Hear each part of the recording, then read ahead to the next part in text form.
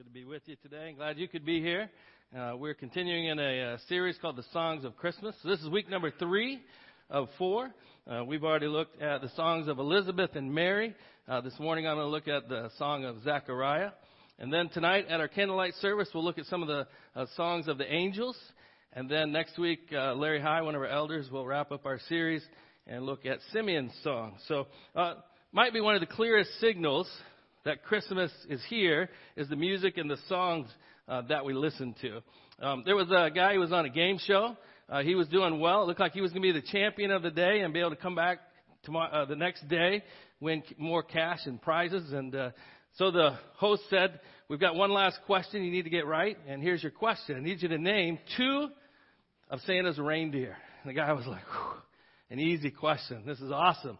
And so he says, "Rudolph and Olive." And there was a groan just like that in the audience. And the host says, "All right, we can give you Rudolph, but can you explain Olive?" And so he said, "Well, you go through the song, right? How's it go? Rudolph, the red-nosed reindeer, had a very shiny nose. And if you ever saw it, you would even say it glows. And Olive, the other reindeer." He didn't get to come back the next day. But the Christmas songs are certainly a signal that Christmas is here. There's a few others. And kids, you can help me out, or adults too. You've got Frosty the Snowman, A Happy Jolly Soul, with a corncob pipe and a button nose and 2 eyes made of coal, right? What about Jingle Bells? Jingle bells, jingle all the way. All right. This is as close as I get to being able to lead worship and singing right here.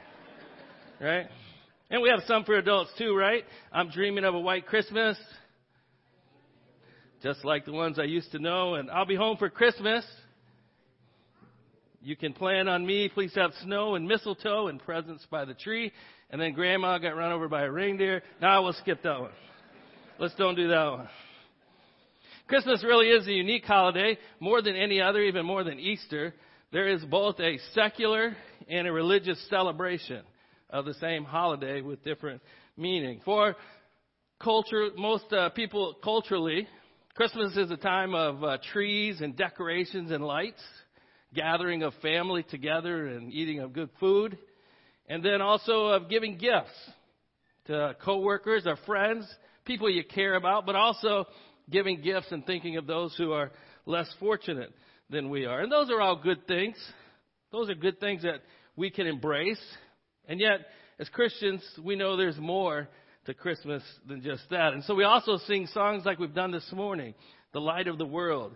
Joyful, joyful, we adore thee. Hark, the herald angels sing.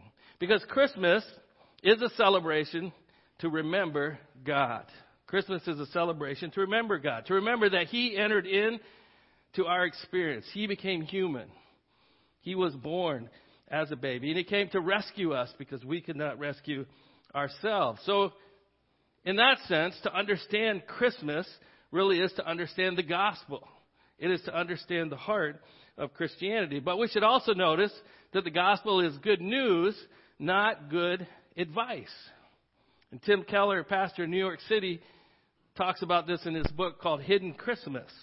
The Christmas texts in Scripture are different than many of the other stories or myths or fables about Christmas. They don't start once upon a time or in a far, far away land.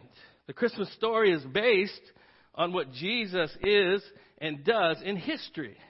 It really happened. For our songs of Christmas, we're in the book of Luke. If you want to turn there in your device, or you can follow along on the screen or in your Bible, we're going to be in Luke chapter 1. Got the 4 Gospels and the start of the New Testament, Matthew, Mark, Luke, and John. It's the 3rd book, Luke. Luke chapter 1 and verse 1. Luke says, "Many have undertaken to draw upon an account of the things that have been fulfilled among us, just as they were handed down to us by those who from the first were eyewitnesses." So Luke's saying, I want you to know about this Christmas story, and this is what's been handed down by eyewitnesses. They were there. They saw it. And they were servants of the word. And with this in mind, I myself have carefully investigated from the very beginning.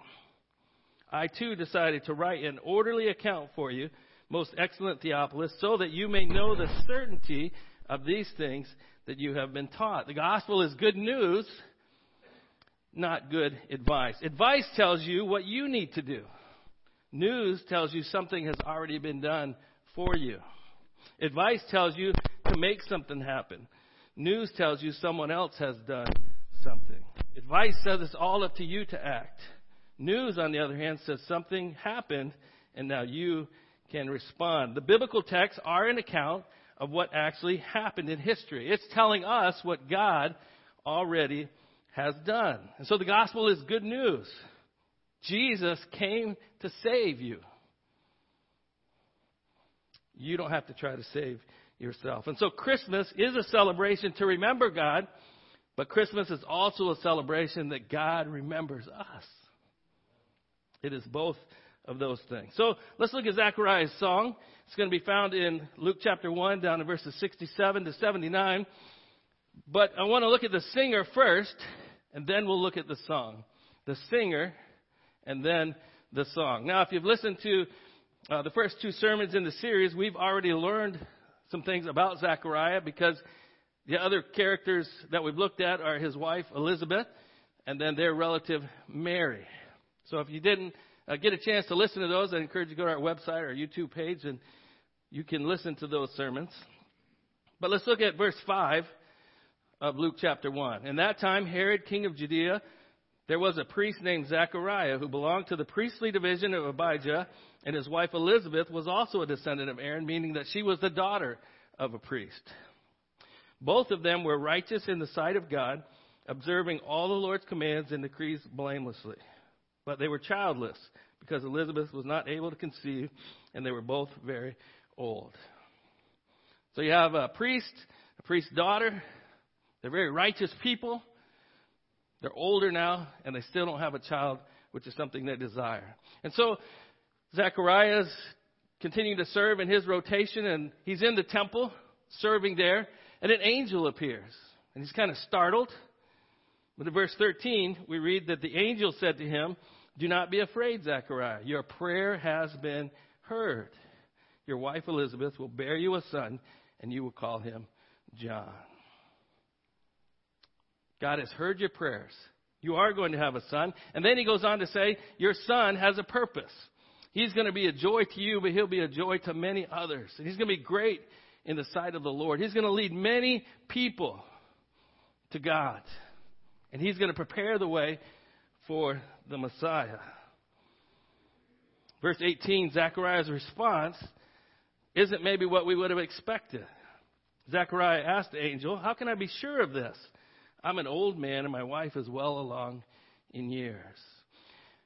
Zechariah isn't sure this really could happen. So he asked for a sign. God, give me a sign so I'll know this is really true. Verse 19, the angel said, "But I'm Gabriel. I stand in the presence of God. I've been sent to speak to you and tell you this good news." It's good news. It's as if it's already happened. Look, I'm coming from God's very throne room. I'm telling you this. This is going to happen. Verse 20, "And now you will be silent and unable to speak until the day that this happens." Until what happens? Until the baby's born. How long does it take for a baby to be born after it's conceived? About 9 months. So for 9 months, Zechariah is going to be unable to speak because you did not believe in my words, which will come true at their appointed time. So Zechariah is going to have a song, and we're going to look at it. But what will that song be? Zechariah is going to sing. But what will he sing?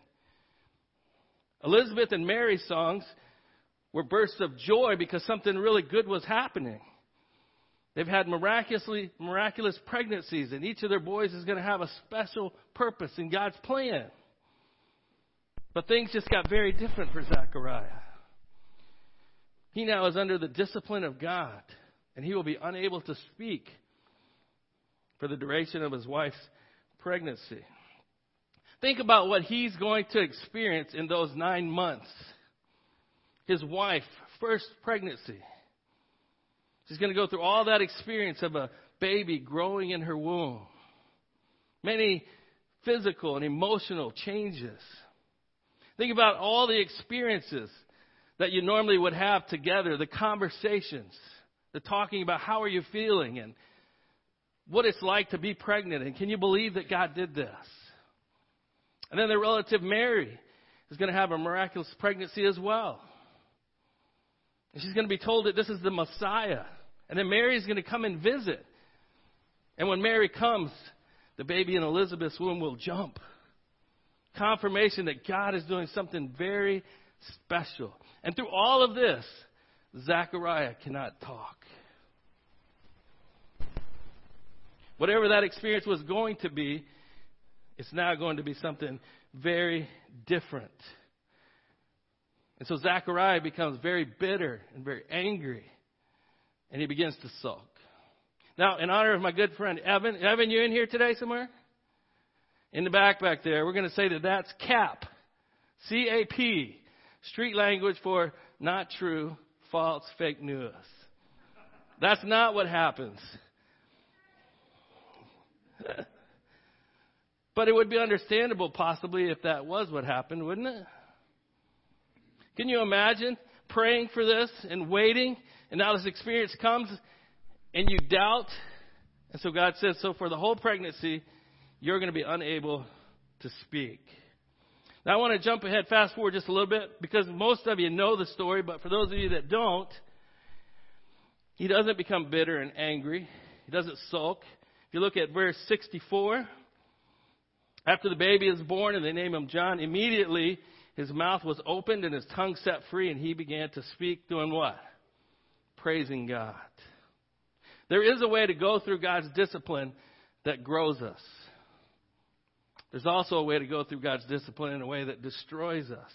One way makes us better, and one way makes us bitter. Zechariah is going to come out of this singing, not swinging at God or other people. He's going to come out of this singing, not sulking.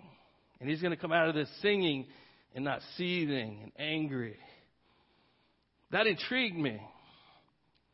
As I began to look at this account of Zechariah, this piqued my interest. Because I know, too, that sometimes I'm under the discipline of God, or I go through hardship and difficulty, and I'm like, how can I come through my experience the way that Zechariah does? Why isn't he angry or bitter? Why does he come out of this? And the first thing he does is he sings this song of praise to God. Now, Zechariah had an advantage that you and I don't have. He knew exactly what he had done wrong, and he knew exactly how long his discipline would last. I'm sure that one of the things that he did regularly was to search the scriptures. As a priest, he went into the temple and got out the scrolls. I'm sure that part of what he did was look and see, how do these events line up with what the prophecies were? Can I see how God has been working to bring this to pass and to bring me into this? And I think we'll see that when we look at his song, that there's 16 different references to Old Testament prophecies. But I think he also went to the scriptures the same way that you and I do, to look for help. How do I handle this maybe disappointing, frustrating experience in a way that I'll come out of this in a better way? And so maybe he went to the book of Proverbs, book of wisdom, and maybe he looked at a verse like this, Proverbs 24:16, which says that though the righteous, now again, remember, bad stuff doesn't only happen to bad people.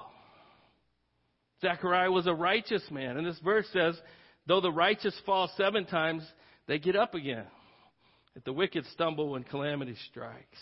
Maybe he found encouragement that, okay, I messed up, but I'm going to get back up. And I'm going to continue on the path that God has for me. Or maybe he read a verse like Proverbs 3:11 and 12. It says, my child, don't reject the Lord's discipline. Don't be upset when he corrects you. For the Lord corrects those that he loves, just as a father corrects a child in whom he delights. Here, Zechariah would have found help in looking at his circumstances. Hey, this is part of a perfect father's discipline, training. This actually lets me know that God loves me and cares about me. And this is an idea that's explored more in the New Testament in the book of Hebrews. So I want to go there for just a few minutes. If you're not familiar with your Bible, here's the Bible is, we talk about it as one book, but it really is a library of books. And you can see if you get to the general epistles there, Hebrews is that first book, right before James and after the book of Philemon. If you want to turn there, or the words will be up on the screen for you. The book of Hebrews was written to a group of people that were so overwhelmed by their brutal circumstances that they were ready to throw in the towel and give up on God, to turn away from their faith in Christ. And so the author of Hebrews writes to them to try to help them develop and be the kind of people that can go through hard circumstances and not give up on God. So look at verse 5 there, if you would with me. The author says, have you forgotten the encouraging words that God spoke to you as children? So look, have you forgotten how God encouraged you with these words? What words? These are the verses that we read from the book of Proverbs. It says, my child, don't make light of the Lord's discipline. Don't give up when he corrects you. For the Lord disciplines those he loves, and he punishes each one that he accepts as his child. These were meant to be encouraging words. Verse 7, as you endure this divine discipline. This is discipline from God. Another translation says, endure hardship as discipline. See, one of the things that I struggle with, and maybe you do too, is when we read our Bibles and specific characters and God speaks, whether through an angel or directly. He spoke to Zechariah and he said, listen, you doubted me, so here's your discipline. But we don't get that kind of communication from God. So how do I know when bad things happen in my life that this is some type of discipline because I've done something wrong? Or is it just something bad that's happening? The author in Hebrews says, endure all hardship as discipline. Anything bad that comes into your life, consider it as discipline. So if we're going to do that, we need to understand what does the word discipline mean. That word discipline that's used here is the word paideia. We get our word pediatric from it. It speaks of a relationship of a parent and a child. So what it's not punishment. It's also not retribution or just getting back at someone who's done something wrong. Sometimes as kids, it feels like our parents are just they're mad at us. We messed up and they're just trying to get back at us. That isn't what paideia is. What it is it's parental instruction and training. It's disciplining a child, training them for their good and for their growth. It's a sign in our relationship with God that he loves us and that we are his children. God is a perfect parent who sometimes allows or brings pain into his children's lives only for their good. Let's look at verse 7 again. As you endure divine discipline, remember that God is treating you as his own children. Who ever heard of a child who is never disciplined by his father? If God doesn't discipline you as he does all of his children, it means that you are illegitimate and not really his children at all. I went through this in my own childhood in my relationship with my dad. My dad was a very authoritarian father.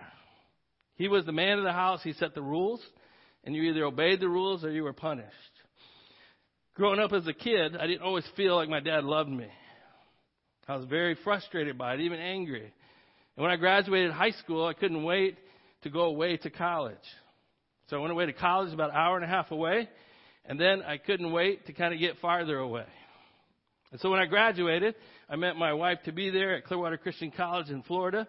We got married, and then a week later we moved here to Grand Rapids, Michigan, where the winters are warm. Everybody asked us that. What, you moved here from Florida? What are you thinking? Well, we came here to go to seminary, and then we stayed. About the first year or two that I was here, I really was convicted that I needed to figure out this relationship with my dad. I read passages like this, and I realized that the fact that my dad disciplined me, even though I felt he did it harshly and the love didn't always come across, the fact that he disciplined me was proof that he loved me. And so I decided that he did the best that he could in the best way that he could. And so I decided that I was going to try to develop a relationship with him, forgive him for where he had failed, but accept the fact that that was his way of showing love. And so we began a relationship that way. And it has grown over the years, and he's changed. And then I've gotten older, so I've understood that some of what he did actually was very loving, because that's the way it works.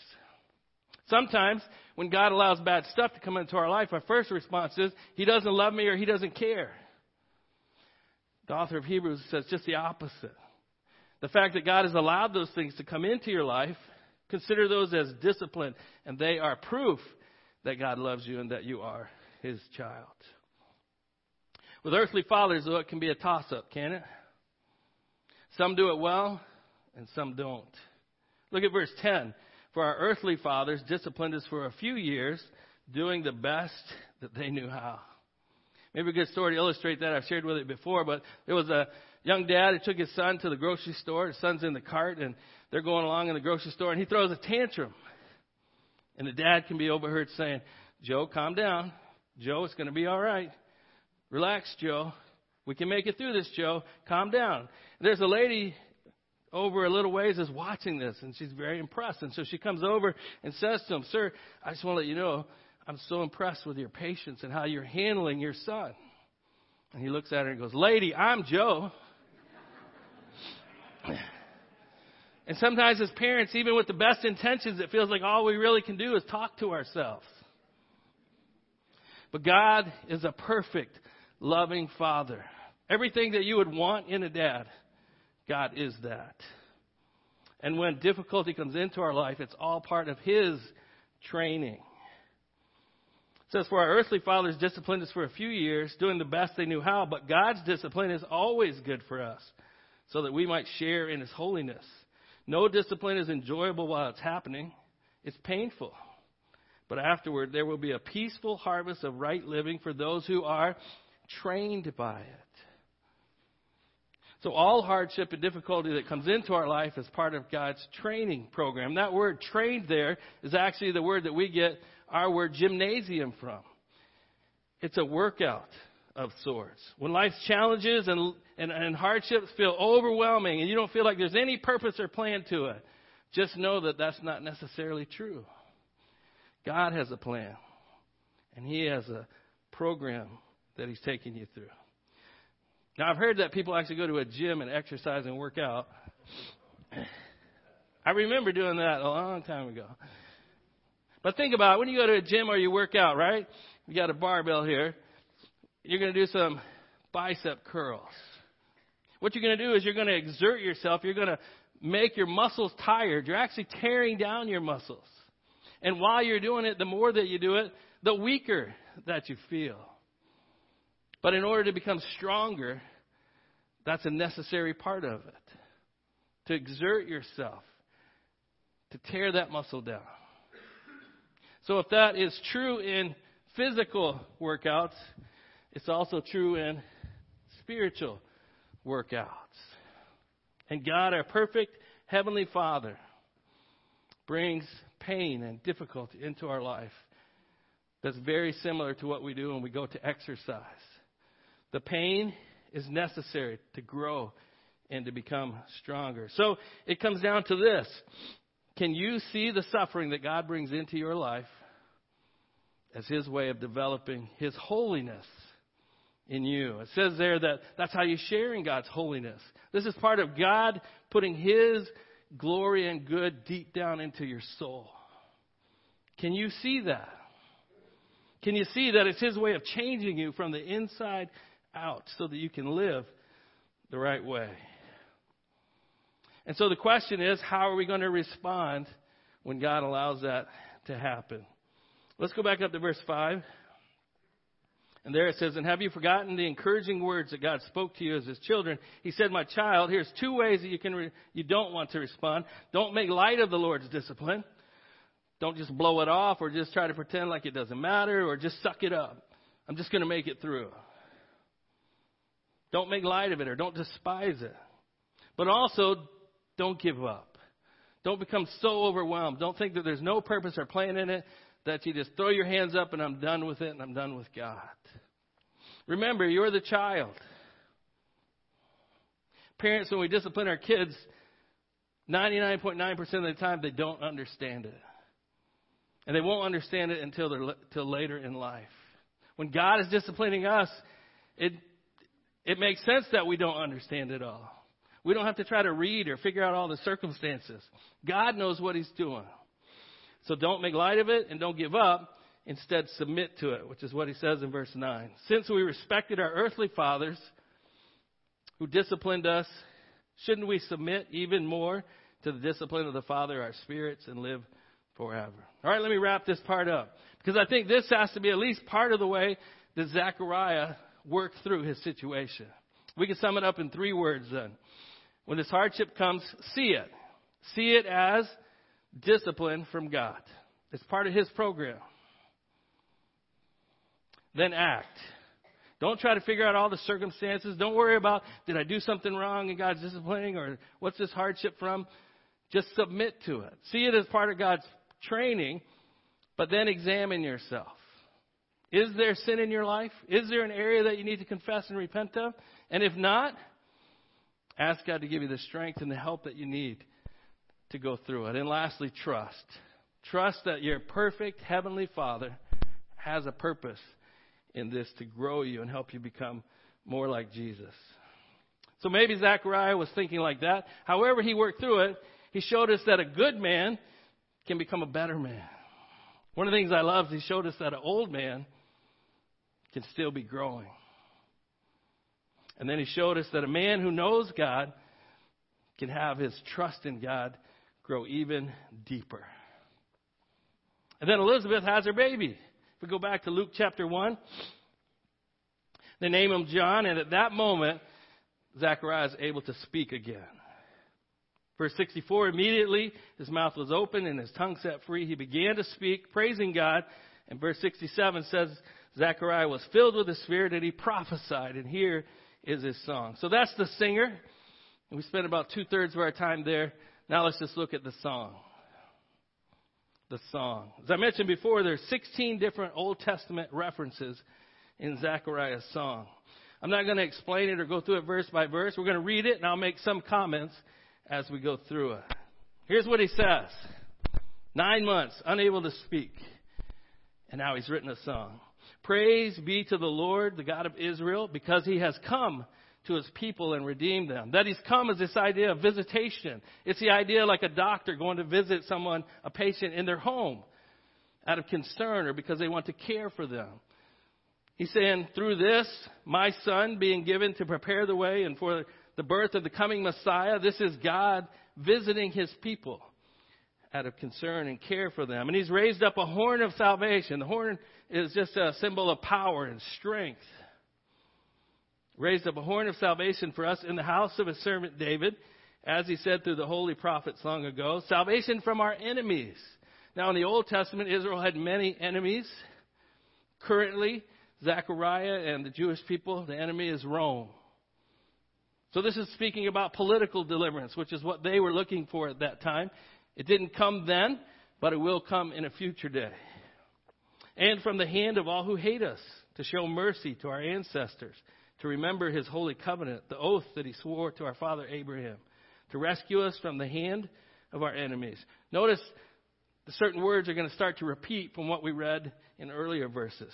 So to deliver us from our enemies and to enable us to serve Him without fear in holiness and righteousness before Him all our days. Zechariah says this is what we want. We want to be able to freely serve our God all the days of our life. He goes on, and you, my child. So he switches in the middle of his song to now speak or talk to his just newborn baby boy. You will be called a prophet of the Most High, for you will go on before the Lord to prepare the way for Him, to give His people the knowledge of salvation through the forgiveness of sins. So this is more than just a political deliverance. It's also a spiritual deliverance. Jesus is coming to save people from their sins because of the tender mercy of God, by which the rising sun, which is a metaphor used often in the Old Testament about the Messiah, the morning star who brings light. The rising sun will come to us from heaven to shine on those living in darkness, in spiritual darkness, in the shadow of death to guide our feet into the path of peace. So this is Zechariah's song. Now, I mentioned that some of the words repeat. Maybe you noticed some of them. If you go back and read and underline and find the ones that match up, you'll be able to see that there's a pattern to it. That pattern is something called the chiastic structure. Chiastic structure. It's called that because this is a Greek letter chi, which is like an X. And so it's called chiastic because you start with this pattern and it works its way in and then it works its way back out. So a chiastic structure is a literary device in which a sequence of ideas is presented and then repeated in reverse order. So maybe Zechariah had 9 months to do this, so he planned all this out. But it was a very common thing. You'll see this a lot in the Old Testament literature. So I pulled these out for you, and I want you to be able to see this. It starts with a visitation, and then salvation, prophets, enemies, and then covenant, and then here's where the idea repeats. A covenant and then an oath, and then it reverses order and works its way back out. So what you see in the center is the main point. This is the chorus of Zechariah's song. The covenant and the oath. Now, back in the very first sermon, Pastor Phil mentioned the meaning of the names of Zechariah and Elizabeth. Does anybody remember that? What does Zechariah's name mean? It means God remembers. Remembers what? The covenant. God remembers. Elizabeth's name means God is my oath. You see what Zechariah did? He put his name and his wife's name in the middle of this song. It is the chorus. Now, was he saying, hey, look at us, we're special? Not at all. What he was saying is, God in his grace and mercy has put my wife and I in the middle of this Christmas story, for which we are incredibly grateful and thankful. He is full of thanksgiving. After 400 years of silence between the Old and the New Testament, Zechariah continues to faithfully serve and pray. And then after 9 months of silence that came as God's discipline, Zechariah sings. He produces a song full of thanksgiving for the goodness and kindness of God, because every word that God has spoken has come true. Verse 80 says, and the child grew and became strong in spirit, and he lived in the wilderness until he appeared publicly to Israel. Christmas is a celebration to remember God. As we bring out our nativity sets, and as we have Christmas parties, and as we decorate, and as we get together with family, and as we listen to Christmas music, we remember God, because Christmas is essentially about God and the gospel. Because Christmas is also a celebration that God remembers us. He saw our helpless condition. He himself entered into our suffering and the human experience. And he never once sinned or fell short of God's glory. But he became our substitute on the cross, where he took our wrath, God's wrath, and our punishment, so that we could have forgiveness of sins and that we could be adopted by our Heavenly Father. This is Christmas. This is the gospel. And this is the good news, that we're saved not because we are good, but we're saved because God is good. Have you ever responded to that good news? We don't need more good advice about how to try to be better people.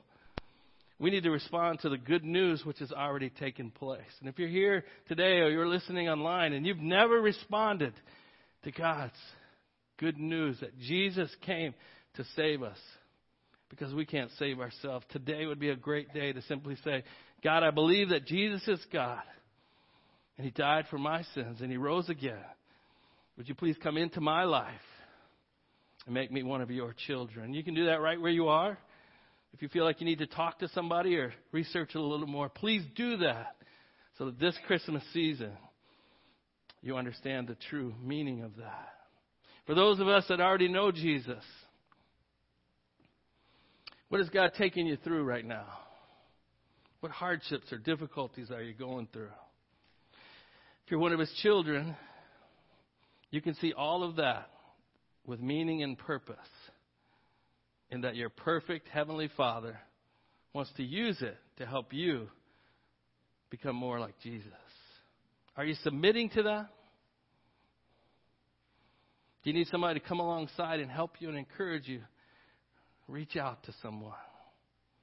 And then for all of us too, who in our life do we know that maybe thinks that God has forgotten them? They feel like if there is a God, He's not listening or He's not there. He's forgotten all about me. Or maybe they just feel like God is this mean guy that's just punishing them.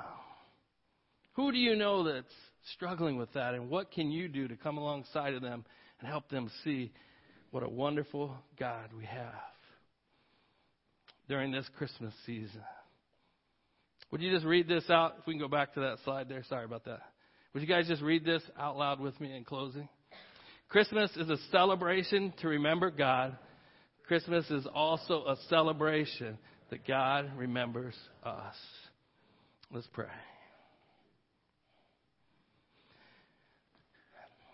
God, we thank you for these songs that are in Scripture for us, that come out of real life experience, reality, history that Jesus stepped into. God, would you cement these truths in our heart? Would you increase our faith and our strength in you? And this Christmas, may we be excited to remember you because you have remembered us. God, that is worthy of giving our entire being and life to. Help us each day to remember who you are and what you've done for us. And may you strengthen us that we might live lives that will be pleasing to you. Use us in your mission to help more people come to know you this way. We ask it in Jesus' name. Amen.